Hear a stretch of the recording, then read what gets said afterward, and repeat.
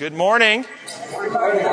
And before we get going in class this morning today, I want to introduce a new member of our class. Is he here? How old is Eli now? 10 weeks old today. There's Eli, right there. Eli Bonin. Yes, Eli, welcome to our class. Yes, we're glad he's here. And we're glad you all are here. We've missed you. And we have a couple of prayer requests this morning. We want to pray for Margaret Tilstra, a longtime member of our class, who is going to be having surgery on Tuesday. And we want to pray for Barbara Granada's mother, Juanita Palengo. She is evidently going to the hospital and needing some type of procedure, a biopsy, and we're not sure what's wrong with her at this time. Let's go ahead and begin class with prayer. Our gracious Heavenly Father, we thank you that you love us so much, that you have not abandoned us to the circumstances we are in, but you have intervened and are constantly intervening for our health and our welfare and our good and our eternal salvation. Lord, we lift up to you our friends and our family members that are in need, those that we don't know by name that may have needs and haven't presented their requests, but those we do. We request that you will be with Margaret and her health and the surgery that she will go on to be with the doctors and physicians, that they will have skill and abilities to intervene, and that all may go well with her and she may come out of this improved. We pray that you will be with Juanita Palengo, that she is going to the hospital this week. We don't know exactly what the problems are, but you know, and we pray that your will be done in these circumstances. We also want to remember our pastor, Pastor Nixon, who has had seizures and is undergoing some treatment, that you will intervene and bring healing in accordance with your will. We pray you'll be with us this morning as we study, that we might come to know your perfect will for our lives. We pray in your holy name. Amen. Today, we are doing lesson number 11 in our quarterly People on the Move, the book of Numbers. And the lesson title this week is Immorality on the Border. And somebody, if they will read the first two paragraphs there for us in Sabbath's lesson, beginning, "Here again we see the same." Here again we see the same theme right in the book of Numbers.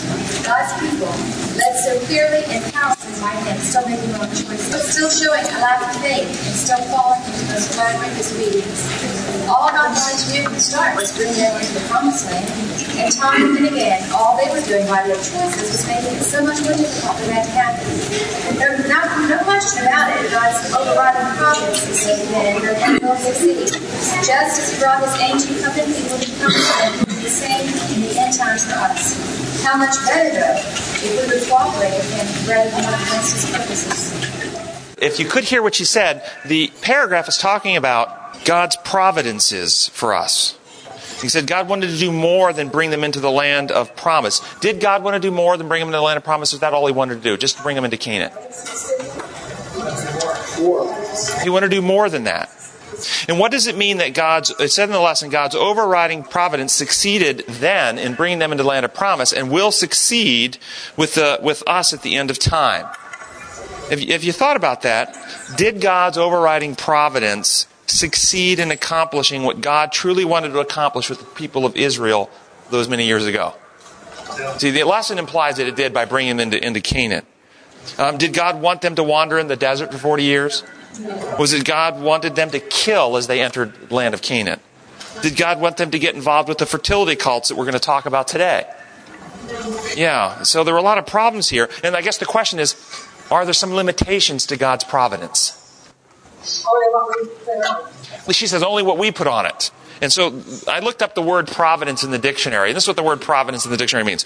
It means the foreseeing care and guidance of God over the creatures of the earth.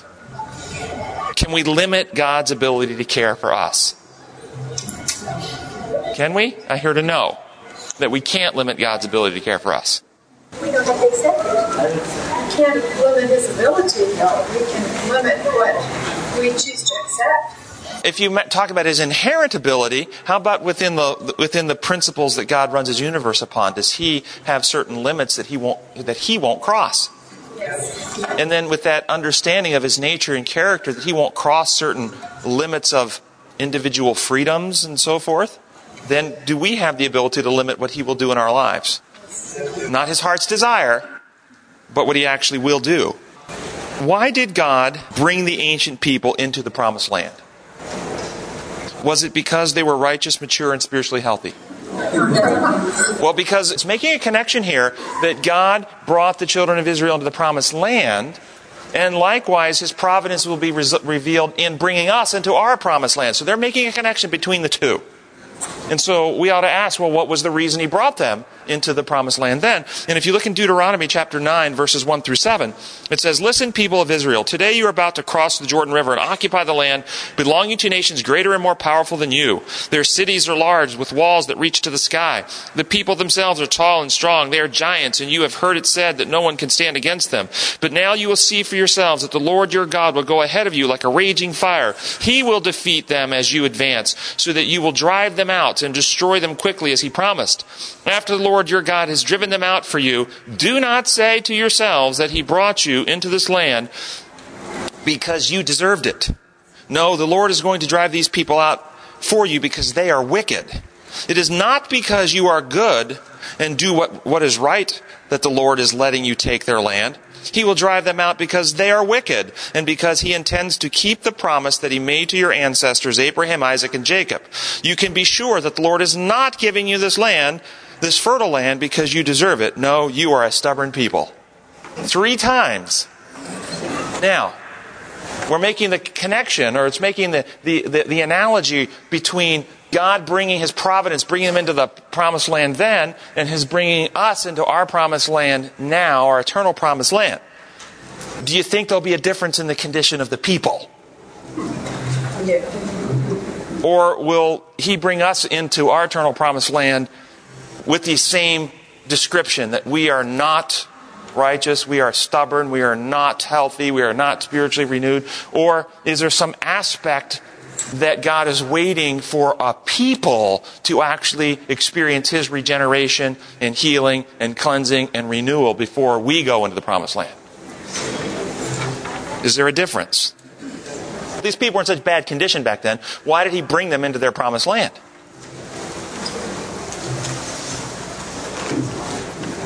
Because God had a larger mission. God had a larger mission than just the people of Israel. He had a mission to save the entire planet, all nature groans under the weight of sin, to redeem the human species and beings, and to eradicate sin from the entire universe. God was working on a much larger mission than just the nation of Israel, and therefore God was working to keep his promise given to Abraham. And what was the promise? That the seed would come. And the seed was? Christ. It was working on the promise to bring the Messiah, because without the Messiah, then sin wouldn't be eradicated in the universe. Humanity couldn't be saved. The earth couldn't be freed from the groaning under the weight of sin. So God was working for the ultimate solution through the people of Israel. And he brought them into the promised land to fulfill the purpose of healing the universe from sin. Not simply because they deserved it, which they evidently didn't. Does that make sense? Yeah. Did the children of Israel have to be spiritually mature to be able to fulfill that purpose of being a avenue through which the Messiah was going to come? No, and they weren't. Do we have to be spiritually mature to be able to stand in God's presence when he arrives?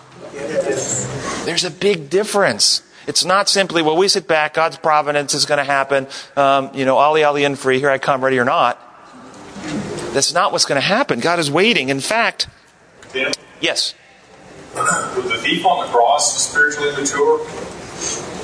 Right? I mean, do we have to be spiritually mature, or do we just have to love God's government and resonate to God's government, and then complete our maturity in heaven?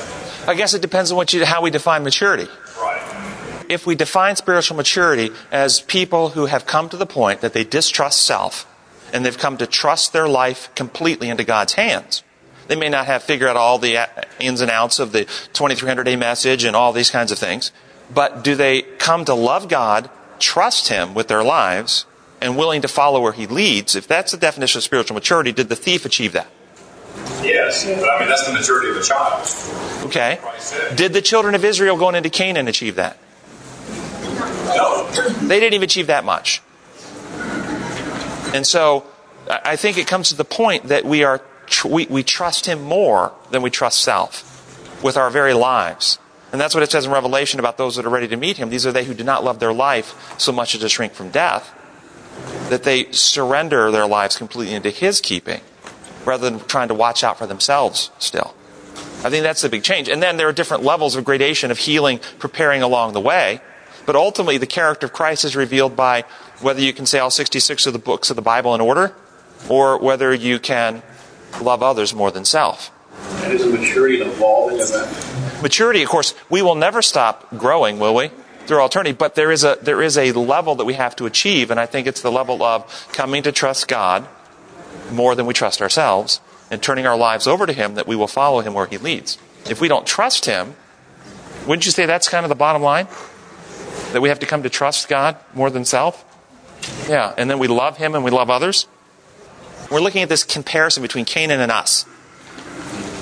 Can we do anything to hasten the day? Since the children of Israel didn't really care, it didn't really matter their spiritual condition. It seems that God needs us, our spiritual condition to somehow be beyond the children of Israel's spiritual condition. Peter himself says in 2 Peter 3:12 that we have a role to play as we can hasten the day of the Lord. We can speed its coming. How can we do that?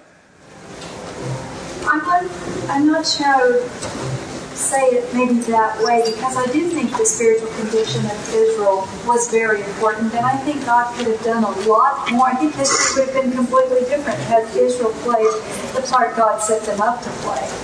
And I think the whole outcome, I just think the whole story would be a lot different. It was important for them. They blew it, but it was important for them. Was it required for them to be that level to go into Canaan? That's the question. No. I agree with you. I think if they'd been spiritually mature, so much of history would have been different. There's no question about it.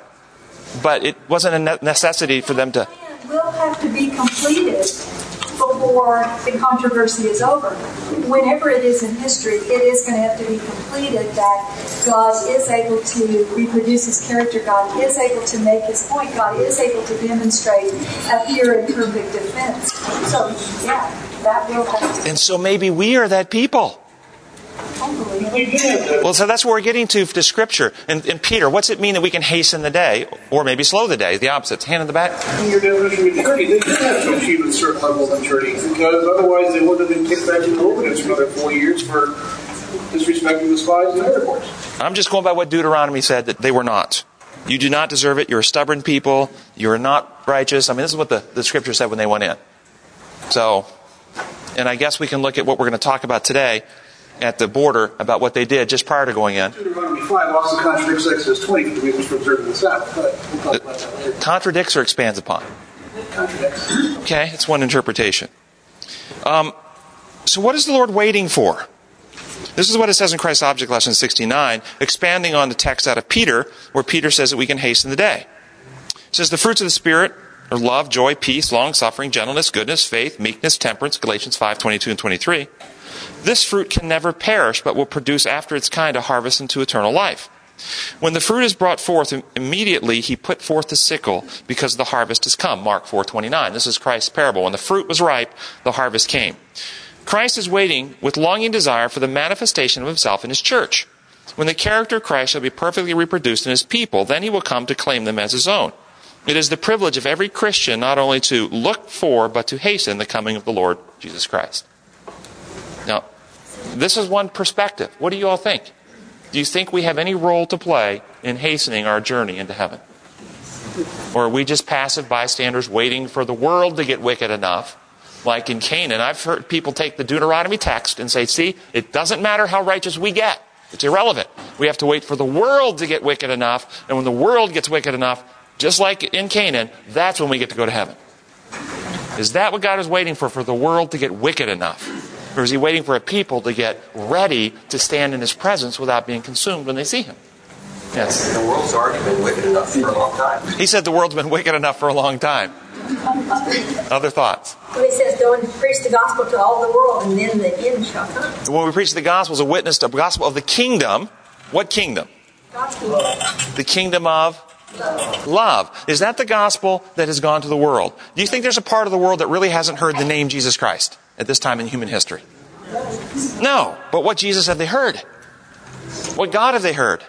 A God who requires the appeasement of the blood of His Son. My God, this type of thing. Please don't be mean to them.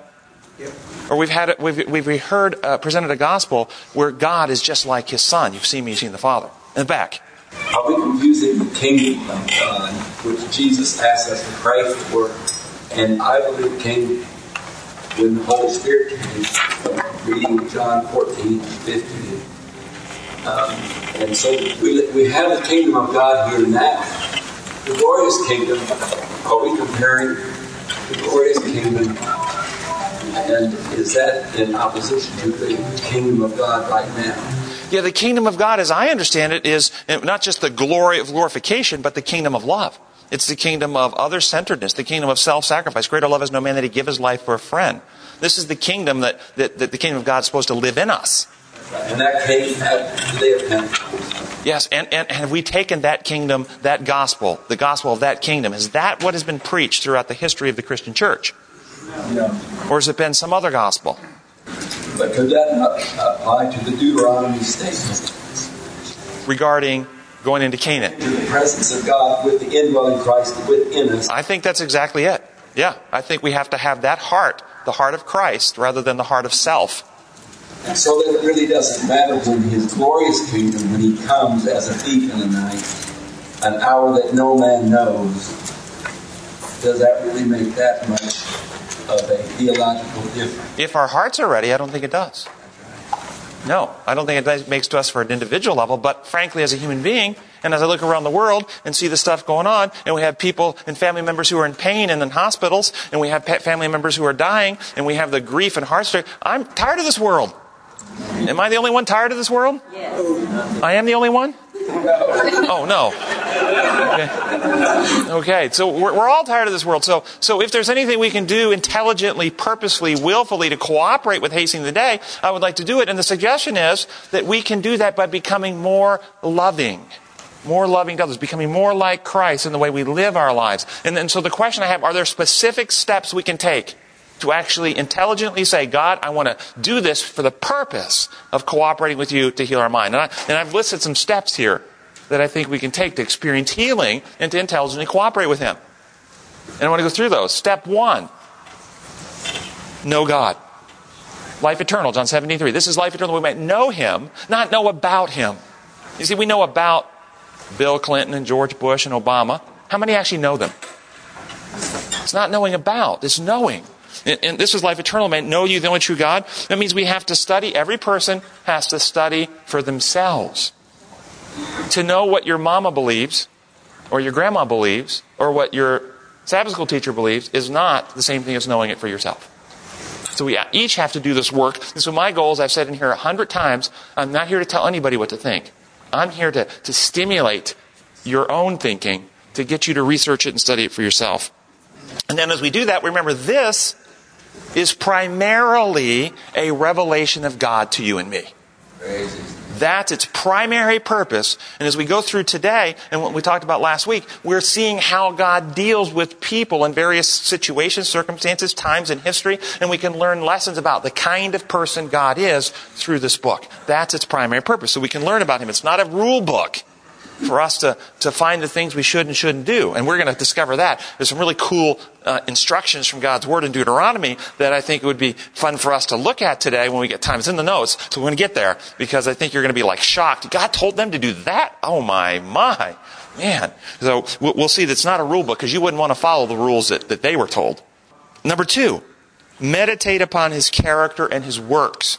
And brain science has revealed that when we spend time every day meditating upon loving themes, God's character of altruism, love, other-centeredness, we actually change our brain. The parts of our brain called the anterior cingulate cortex where we experience altruism, love, compassion, other-centeredness, which directly when it's activated turns off the fear centers of the brain. So you experience lower heart rate, lower blood pressure, less stress hormones. You actually have a greater sense of well-being. That part grows, and we can measure that growth on brain scans from just 12 minutes a day of meditating on a God of love. Just 12 minutes a day of meditating on a God of love, we can see that growth. Not only that, we can get measurable reductions in heart rate, blood pressure, and improvements in memory testing in 30 days. And these were people between 60 and 65 years of age. These weren't just the young kids with really, really pliable brains. These are people whose brains are kind of set and still saw this measurable growth. And 12 minutes a day is all. Listen to this text out of Desire of Ages. It would be well for us to spend a thoughtful hour each day in contemplation of the life of Christ.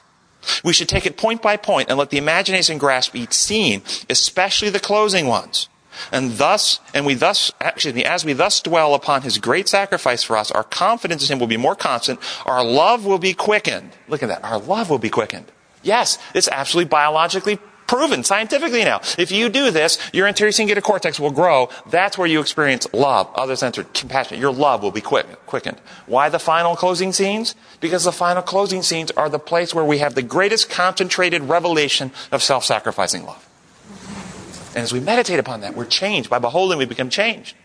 And this change not only is in neural wiring, genetic expression change. You will change the genes that are turned on and turned off in your body by this type of meditation. Third thing we can do, we can apply his principles to our lives as we understand them, which means we engage in ministry for other people. And as we apply these principles, that also results in this transformation of our brain. It says in 2 Corinthians 9:7 that the Lord loves a cheerful giver. Now, this is critical. The Lord doesn't love a giver. It's a cheerful giver. Why? Because if you give out of a begrudging requirement, got to pay my tithe. I could really use that money for my new Game Boy, but got to pay my tithe. Okay, and you begrudgingly give, you're actually activating the fear circuits and the stress circuits and the resentment circuits of your brain. You don't activate the love circuits. It's only when you give from a free heart that you get this positive neural rewiring. So you can give the behavior, but if you don't have the mind attitude right, you don't get the rewiring of the brain, the transformation of character. So it's a cheerful giver. Now, when it says the Lord loves a cheerful giver, does that mean he doesn't love a begrudging giver? No. So what it means is think about it as a parent. You love all your kids. But the kid who is doing something that's healthy for them, you love it because you realize all the good benefit that will come to them. And so you go, I love it when my kid does this. But when your kid's out there doing drugs and all this other stuff, you don't hate your child, but you hate it when they do that. And that's what it's talking about here. He loves cheerful giving because it brings such good things to his children.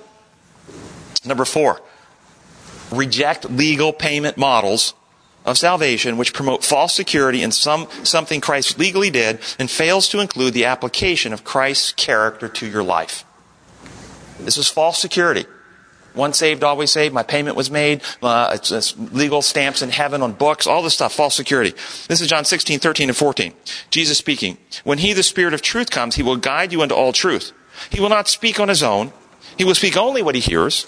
And he will tell you what is yet to come. He will bring glory to me. Now get glory to me by doing what? By taking what is mine and making it known to you. Taking what is mine and making it known to you glorifies Christ. What is it Christ has that we need? Perfect, loving, other-centered heart attitude and character. That's what the Holy Spirit takes. What is Christ? And so what Paul says, no longer I that live, but Christ lives in me. Listen to this out of that I may know on page 94. The Spirit of Christ working upon the heart conforms it to his image. For Christ is the model upon which the Spirit works. By ministry of his word, by his providences, by his inward working, God stamps the likeness of Christ upon the soul. Or this one I really like, that I may know on page 78. The Lord Jesus loves his people, and when they put their trust in him, depending wholly upon him, he strengthens them. He will live through them, giving them the inspiration of his sanctifying Spirit, imparting to the soul a vital transfusion of himself. Think that through. A transfusion of himself. It's Romans 5:5. It says that God pours his love into our hearts. God is love. He's pouring himself into our hearts. He acts through this is imparting to the soul a vital transfusion of himself. He acts through their faculties and causes them to choose his will and to act out his character. With the Apostle Paul, they may say, I am crucified with Christ. Nevertheless, I live. Not I, but Christ lives in me. And the life I live in the flesh, I live by the Son of God who loved me and gave himself for me. And so we find this transforming power that the Holy Spirit takes Christ's accomplishment and reproduces those in us. Yes? If you get a transfusion, it actually becomes part of you. Yes, I like that. If you get a transfusion, it becomes part of you. Isn't that good? Steps we can take to cooperate with God. Now, one we can do for each other. Here, now, in real time. The Bible says in James 5 that we should confess our sins one to another. Why? Why should we do that? Because so long as sin is in the dark, nothing can be done about it, because when you bring the light to us, we cleanse. I like it. Yes? You have a comment? If you get a transfusion, something else has to be taken out, otherwise there's no room for it. When we sin, and think about your own experience with sin, we are filled with fear, shame, guilt, self-loathing, anxiety. We fear that we will be rejected, abandoned, that no one will love us, that we are not good enough. We fear that we will not be accepted any longer. This leads to isolation, internal turmoil, unresolved guilt, which leads to living lives behind masks. We come to church with our mask. We know how to act, we know the things to say, but we're not real. We pretend, and we live in fear that if somebody gets too close, they will see below the mask and they won't like us anymore. We won't be accepted anymore. We'll be rejected. I want you to imagine that you got some really good cosmetics and you were able to crash one of the presidential dinners, pretending to be somebody else, wearing a mask. Every time a Secret Service agent comes near your table, what are you going to do? You're going to get tense? You're going to get anxious? If somebody comes up to talk to you and get close to you, do you want to keep people at a certain distance, not let them too close? They might see you're not who you pretend to be. This is what we do in life. We wear masks. We keep people at an arm's distance. We don't let people close. We're afraid they might see we're not who we pretend to be. We confess our sins. What happens?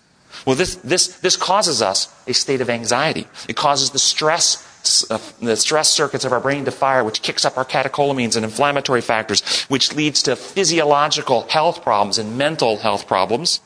Fear, this anxiety, is the primary emotion associated with sin. As soon as Adam and Eve sinned, they ran and hid because they were afraid. There's only one power in the universe that could free our hearts from this fear. And this fear drives us to look out for self. More fear, more self-protection. More we do to watch out to keep ourselves from getting exposed and getting hurt. Think about the time when you were really, really frightened of something. Where was your focus? Totally on yourself. There's only one power that frees us from that, and that is the power of love. Perfect love casts out all fear. It is only the power of love when we confess our sins one to another and we experience acceptance and grace and love, and we see in the eyes of the person we're talking to that they love us just as much, and we're not condemned and we're not rejected. It is powerful. It is healing. And it is the administration of grace that is to be in the church. Does our church do that well? Or do we have to come with masks, afraid we won't be accepted if we were really real? Of course, years ago, there's a number of us here who probably remember going into a meeting, and there would be a testimony meeting. And there was healing that would take place according to the promise. Confess that you may be healed. And we've gotten so far away from that. So you've seen that work? Yes. Do you all understand that everyone in this room has sinned? And if we could have the heavenly record book of each of your lives opened on this screen up here, how comfortable would you be as your book came up? How eager would you be to look into everybody else's book? How much do you want yours sealed? Unless you know a couple of things. If you had metastatic cancer and you were going in to the one doctor you knew could cure you, would you want to have your record sealed, or would you want him to see it all? How do we experience God? As the one who's going to heal us, or the one who's going to condemn us? If we experience him as a condemning source, we hide our hearts from him. If we experience him as the source that heals us, we say as David, search me and see the wicked way in me. Create me a clean heart, O God, renew a right spirit within me. How do we experience each other then? Do we experience each other not as the doctor who heals, but as the doctor's aides, the nurses and administrative aides that help the doctor? That's our role. We are to, as the Father sent me, so send I you. Do we experience members of the church as God's agents on earth to bring the healing remedy, that it's safe to let yourself be known and be seen? I don't think we do. I think it's frightening. I think we're afraid because, and why don't we? Because the agents that work for the king work on the principles they believe the king works on. So if we have a king that is a legal authority that has to bring legal condemnation and inflict legal penalties upon the wrongdoers, then we have an attitude of condemnation. If we have a king who is the great healer, the lover of our souls, that wants to restore and set us free, who sent his son to be the medium through which we could be healed and restored, then we minister a healing a remedy to those who come to us. Consider the woman caught in adultery brought before Christ. What is it that empowered her to live a better life? Remember the story. She was caught in adultery, the very act, brought before Christ, thrown down on the street in front of everyone. After he dispatches the crowd, remember what a beautiful, magnificent job he did of that. He says, and notice the question he says to her, "Where are your accusers?" Now, who's in this conversation? Jesus and her. What is implied by the question? I'm not accusing you. You and I are here. All the accusers are gone. You didn't hear me point out. Now, I've known everything you've done. I mean, they just drug you out here. I'm aware of it. But you know what? I'm not one of the ones condemning you. I'm not accusing you. Where are they? And so we don't miss it. He says, neither do I condemn you. Go and live a better life. Go and leave your life of sin. And I'm going to suggest to you what empowered her was the reality of his grace. That she experienced from him no condemnation but love, even though he knew. He knew. She looked into his eyes. She knew. He knew. And she didn't experience condemnation. She saw love and grace and forgiveness. And it inspired and empowered her. This is out of the book by Philip Yancey called What's So Amazing About Grace? Question whether this is a representation of the church today. It's the opening page of his book. It says, I told a story in my book, The Jesus I Never Knew. A true story that long afterward continued to haunt me. I heard it from a friend who works with the Down and Out in Chicago. A prostitute came to see me in wretched straits, homeless, sick, unable to buy food for her 2-year-old daughter. Through sobs and tears, she told me that she had been renting out her daughter, 2 years old, to men interested in kinky sex. She made more renting her daughter for an hour than she could earn on her own in a night. She had to do it, she said, to support her own drug habit. I could hardly bear hearing her sordid story. For one thing, it made me legally liable. I'm required to report cases of child abuse. I had no idea what to say to this woman. At last, I asked her if she had ever thought of going to church for help. I will never forget the look of pure, naive shock that crossed her face. Church, she cried. Why would I ever go there? I was already feeling terrible about myself. They just make me feel worse. What struck me about my friend's story is that women, such like this prostitute, fled toward Jesus, not away from him. The worse a person felt about herself, the more likely she saw Jesus as a refuge. Has the church lost that gift?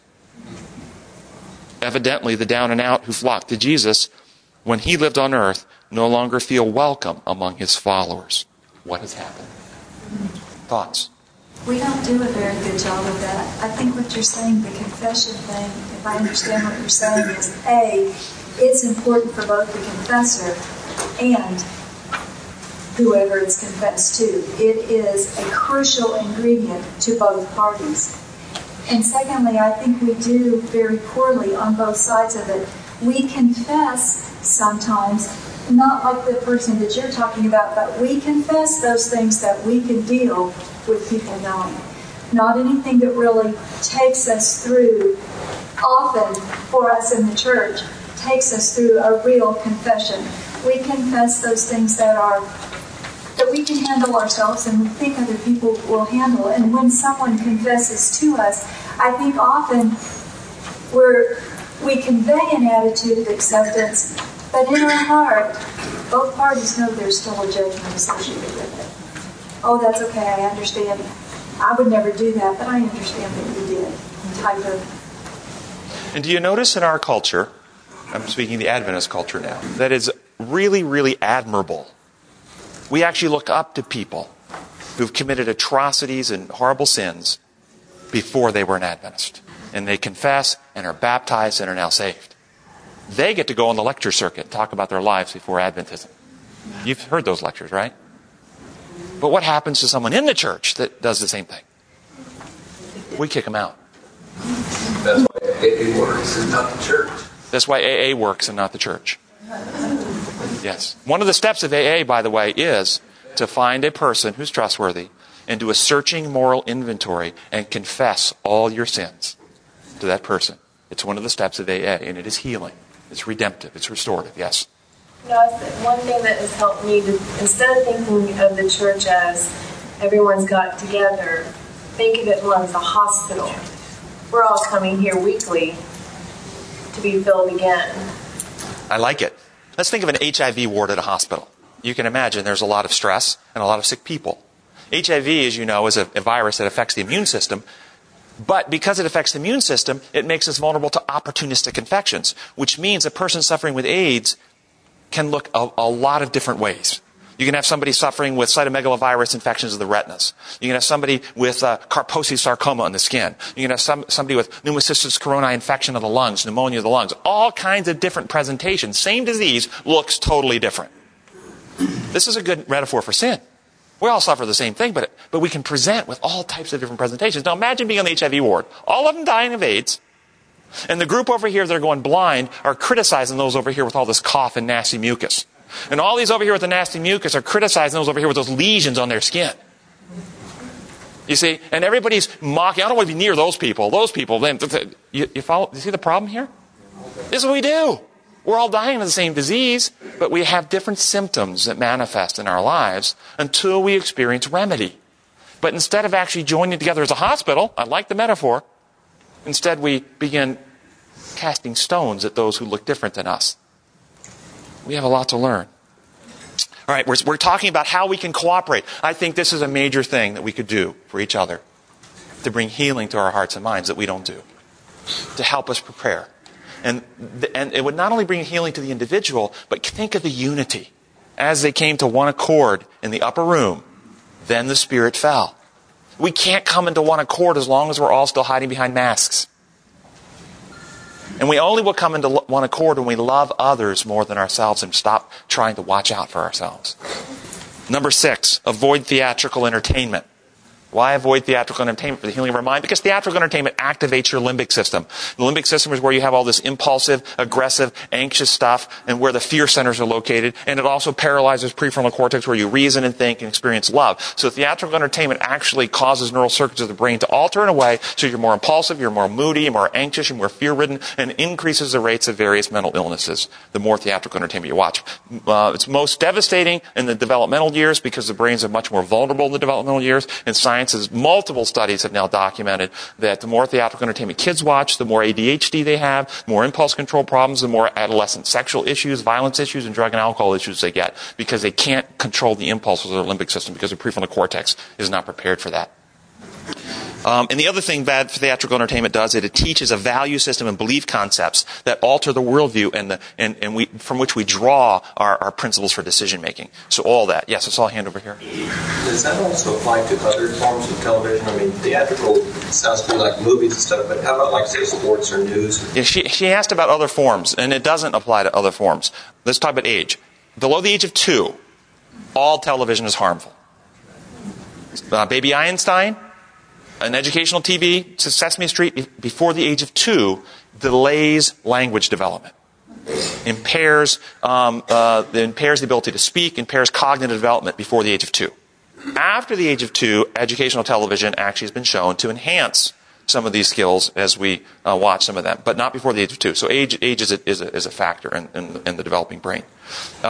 But some of the television you've asked about is kind of in a gray zone. We have clear educational programming that's designed to teach.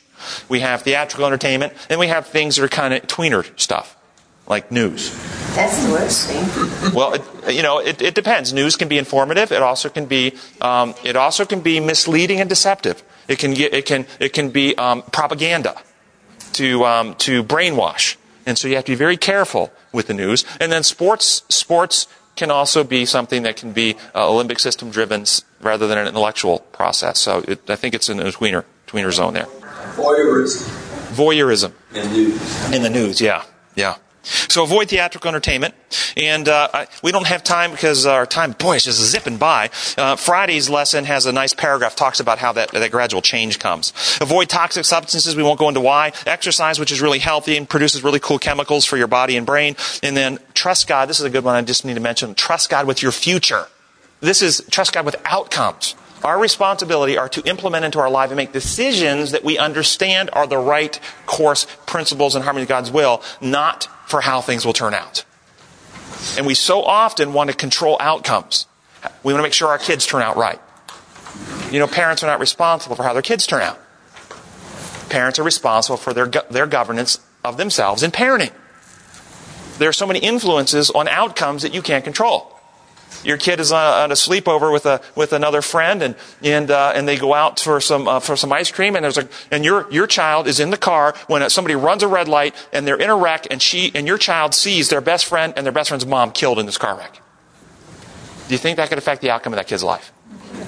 Did you do something wrong as a parent? Parents cannot control outcomes. They can control their conduct in parenting. This is through all life.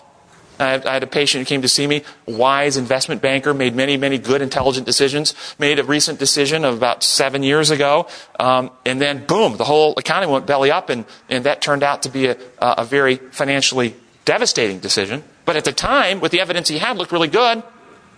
Lost the whole investment portfolio. Because of something he did wrong? No. Because of a bunch of profiteers in Wall Street that all this, the whole thing that led our economy into this. And the metaphor I used was, you're out in the lake on your boat, and you've taken really good, boating classes, and you really know how to handle your boat well, and you're doing great, and somebody blows up the dam. And the whole lake goes, shoo, and now your boat's on the bottom. Have you done something wrong? No, that's what happened to a lot of people financially. Somebody blew up the financial reservoir. Boom! The whole economy went like that. And a lot of people got sunk. Did they do something wrong? No, but they look at themselves, I should have known, I should have done this. No, we can't control outcomes. We control our decisions with the information we have at the time. Trust God with the future, with how things turn out. And ask Him, what are my responsibilities in decision-making and governance of me? It's a big difference. It takes a lot of pressure off. Okay, well, all those things we can do. We got to go on. There's so many cool things I wanted to talk about in the lesson today. Sunday's lesson talks about the immorality that happened on the border going into Canaan. And Numbers 25, 1 through 3, it talks about how, while Israel was staying at Shittim, the men began to indulge in sexual immorality with the Moabite women and invited them to sacrifice to their gods and so forth. And then they ate. And then the paragraph there, the fourth paragraph in the lesson, talks about this cascade of destructive consequences and events. And I asked the question, any examples in Scripture of sexual relations being the avenue of downfall in which men or women of God who were called by God were brought down through sex? Any other examples besides? Samson? Anybody else? Solomon? David, Bathsheba. Okay. So we have this example. The question then is, why is this such a powerful medium? When we have sexual relations with someone, there's a neurobiologic change that happens in our brain, in which that we actually become more emotionally tied to the person, neurobiologically in the brain, that we've had sex with. What happens during sexual encounters is that we get a surge of dopamine in conjunction with two neuropeptides called vasopressin and oxytocin. And these neuropeptides in conjunction with dopamine actually cause a wiring change in your brain where you've experienced attachment, so that you have a greater attachment to this person than anybody else, which means they now have greater influence over you than they did before you had sex with them. They have entered an intersanctum of your mind where your emotions and your tie to them is so strong that you don't want to lose that bond, so you will sacrifice ideas, position, principles to maintain that tie. Now you understand why we're designed for this. In God's design, in a healthy marriage and healthy relationships, this bonding is a very healthy thing. Do you see how this could be misused when you bond yourself to somebody who isn't healthy? And how this could influence you. This, of course, is predicated on having an initial desire of attraction for the person.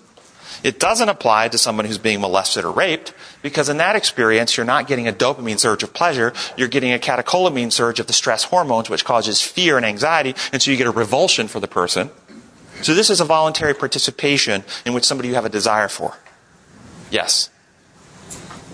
There's a biochemical change that occurs. If there's that desire in your heart to be a participant, not being violated as a victim. Does that make sense? Does this give us insight as to why God warns us against adultery and premarital sex? Is it because he says, oh, I've got rules, and if you break them, I'm going to have to punish? Or he says, look, I've made you in a really special and cool way that when you take your good judgment and spend your time to find somebody who really is a good match for you, and then you join yourself together in marriage, you're going to have a really cool, special, bonded relationship of a really neat love and trust that is designed to operate in the image of God. As the Father, Son, and Holy Spirit are in unity and one, separate but yet one. This is the way I've designed you, that you will become separate beings but yet one, united in an inner way that's very special. And someone will be in your heart, and you will be in their heart in a way that no one else can be. Do you see why Satan wants to destroy this? He wants to use this to control and manipulate. So we can give a message to our kids about sexual fidelity that has good reasons behind it, not just to be a party buster. Does this give us any insight into why God warns against this stuff, and also why Satan attacks? And what do you think about the Lord's anger? We didn't have time to read the whole passage there, but it says the Lord's anger burned against them when they were involved in all this stuff sexually. Why was the Lord angry? Well, parents, if you had a child in high school and you found out your child was sexually active with prostitutes, would you be angry? Why? Would you hate your child? Would you want to kill your child? He said, absolutely. I brought you into this world, I'm going to take you out. Okay, no. Would you be angry about the damage happening to your child? So how do we understand God's anger? Well, this is a metaphor. Imagine you're a soldier in Vietnam. You're on guard duty in a tower in a tree outside, right at the edge of your camp, and you see a 5-year-old child, Vietnamese child, heading towards your camp carrying a satchel. And you know it's full of explosives. What do? If you do nothing, you know many of your fellow innocent soldiers are going to be blown up by this kid carrying the satchel. What do? Are you angry to be in that situation? Does it make you mad? Yes, it does, doesn't it? Wouldn't it make you mad? Now do you understand God's anger? He's in this situation that we put him in constantly. That if he doesn't act, more devastation and more injury is going to occur to his innocent children on earth. And we are constantly forcing him to do things he hates in order to save. And then you get insight into his anger. Yes? You've got to talk about his sovereignty, though. I mean, you're really raising some very interesting questions here. If we're forcing God, who's sovereign? We're forcing his hand out of love to protect. I mean, I understand what you're saying, but I think the whole argument is really nuanced and very interesting. Well, we have to understand God's sovereignty always operates in harmony with his character of love. He doesn't violate his own nature, does he? Does he go against his own law? Law of love? He won't violate his own nature, will he? No. So he only exercises his sovereignty in harmony with who he is.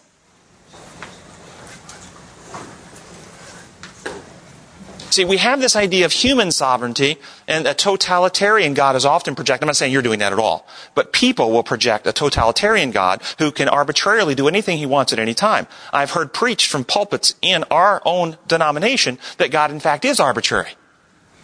I've heard it. And the Sabbath is proof of his arbitrariness, is often taught. The Sabbath is an arbitrary test of obedience. No reason for it. It's given to test you because God is sovereign and he can do that. This is a lie. It's a distortion. God is not this way. Arbitrary just means because he's power, he can do what he wants. God is a God of love. They will often say things. God is not only loving, he's also just.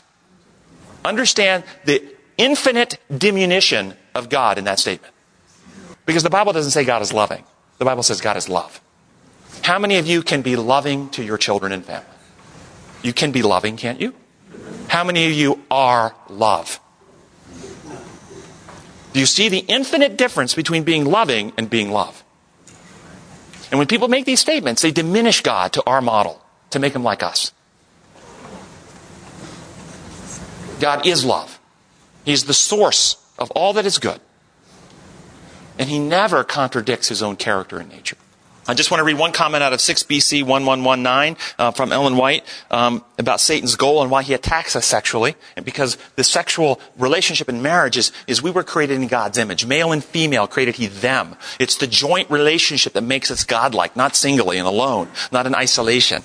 And that sexual unique bonding, the two becoming one, is part of that incredible gift that he has given us. And in that unique bonding, we are able to procreate and bring beings out of love that resemble us in our image, as God in love brings beings that resemble him in image. It's an incredible gift. Satan attacks it. This is what it says. Satan's aim has been to reproduce his own character in human beings. No sooner was man created than Satan resolved to efface in him the image of God and to place his stamp where God should be.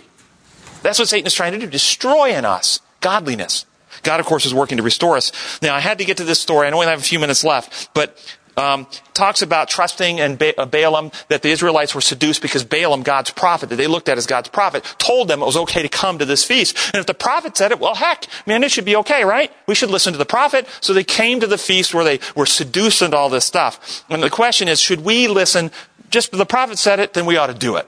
Well, let's not take what Balaam said. Let's look at some other instructions from Deuteronomy. We'll skip the one we don't have time for, where Deuteronomy tells them to take their tithe and buy fermented wine and come before the Lord. We'll skip that. We don't have time for that one. But look at this one. Deuteronomy 14, 23 to 26. Oh, excuse me, that is the tithe one. We're going to go to the other one. Deuteronomy 21, 10 through 14. When you go to war against your enemies, and the Lord your God delivers them into your hands, and you take captives, if you notice among the captives a beautiful woman and are attracted to her, you may take her as your wife. Bring her into your home, and have her shave her head, trim her nails, and put aside the clothes she was wearing when captured. After she has lived in your house and mourned her father and mother for a full month, then you may go to her and be her husband, and she shall be your wife. Notice the progression. Bring her in the home, shave, cut nails, mourn a month, married. Next verse. If you are not pleased with her, let her go wherever she wishes. You must not sell her or treat her as a slave, since you have dishonored her. Trial marriage. How do you like it? How long did he get to try her out for? Doesn't say how long. But hey, the Bible said it. I believe it. Let's go do that, right? You like this practice? I mean, Moses wrote this. This must be from a really good prophet. We should just follow it, right? I see some heads shaking. Are you telling me we shouldn't follow the Bible? And I hear some heads nodding over here. Yes, no, we shouldn't follow the Bible. That part was done away with at the cross. Do you know, I looked at that part was done away with at the cross, he said.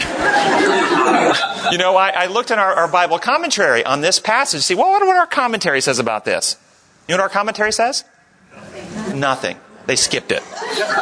They wouldn't comment on it. Isn't that helpful?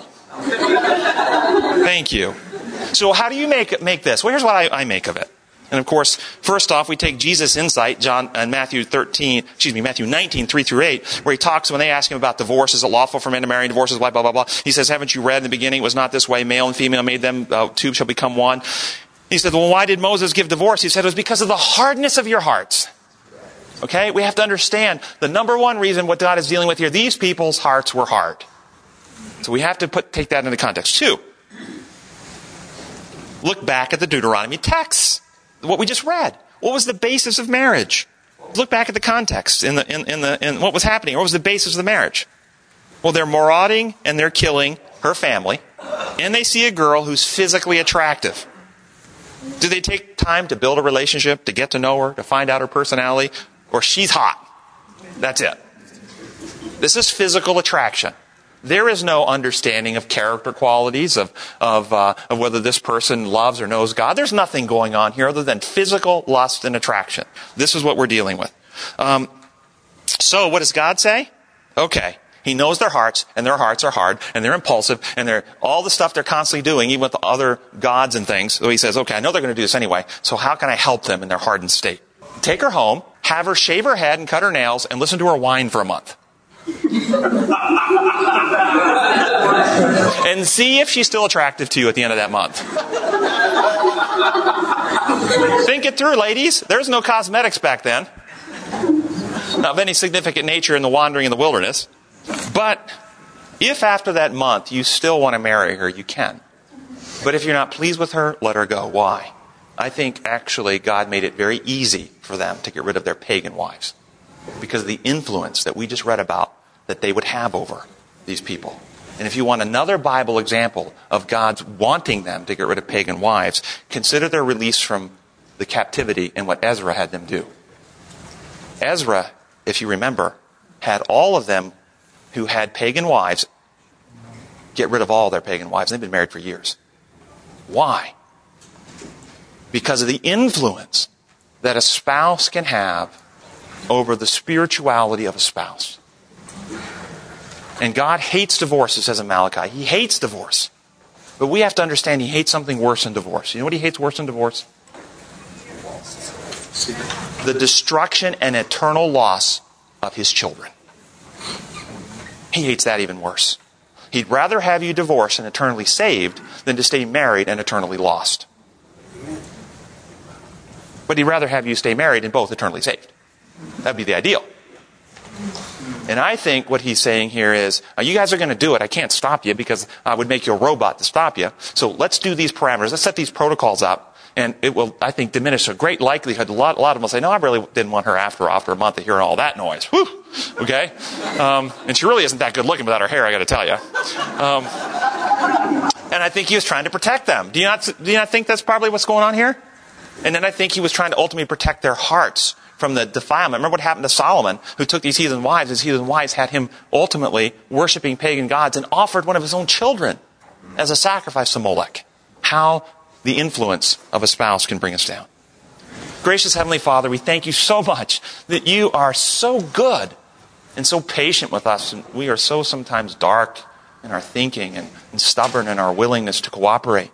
But You patiently work with us and work with us and work with us and meet us where we are to bring us where You want us to be. Open our hearts to Your Spirit, who we ask to take all that Christ has achieved right upon our hearts, the character of Christ, that we can love You and love others, and we can be freed from this fear and insecurity. Let us begin in this class to begin ministering to each other, to begin ministering the love of acceptance and grace, that we can get to know each other for real, that we can have a unity of heart, mind, and spirit, that this class and this church can represent You and prepare the world for Your coming. We pray in Your holy name. Amen.